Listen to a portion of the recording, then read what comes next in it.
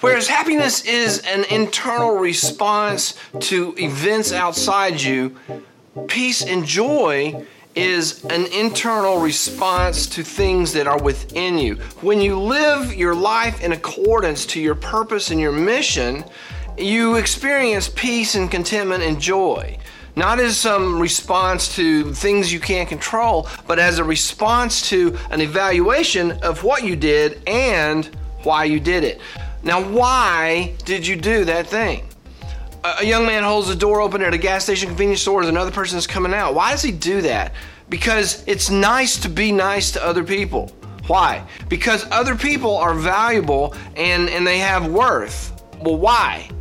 And if you keep drilling down and you go, why? Eventually you get to some core truth, some core reason, some primal why, on top of which everything else is built. Now the problem is some people drill down, and they get down to this primal why and they go, wait a minute. The person who dies with the most toys wins. That's vapid. That's empty. That's pointless. I'm going to work every day so I can get more toys and die? If you drill down and your why ends up being pointless, you've got the wrong why. Going to work isn't a bad thing, but if the reason that you're going to work is because you're trying to get more toys than everyone else, then something's out of alignment.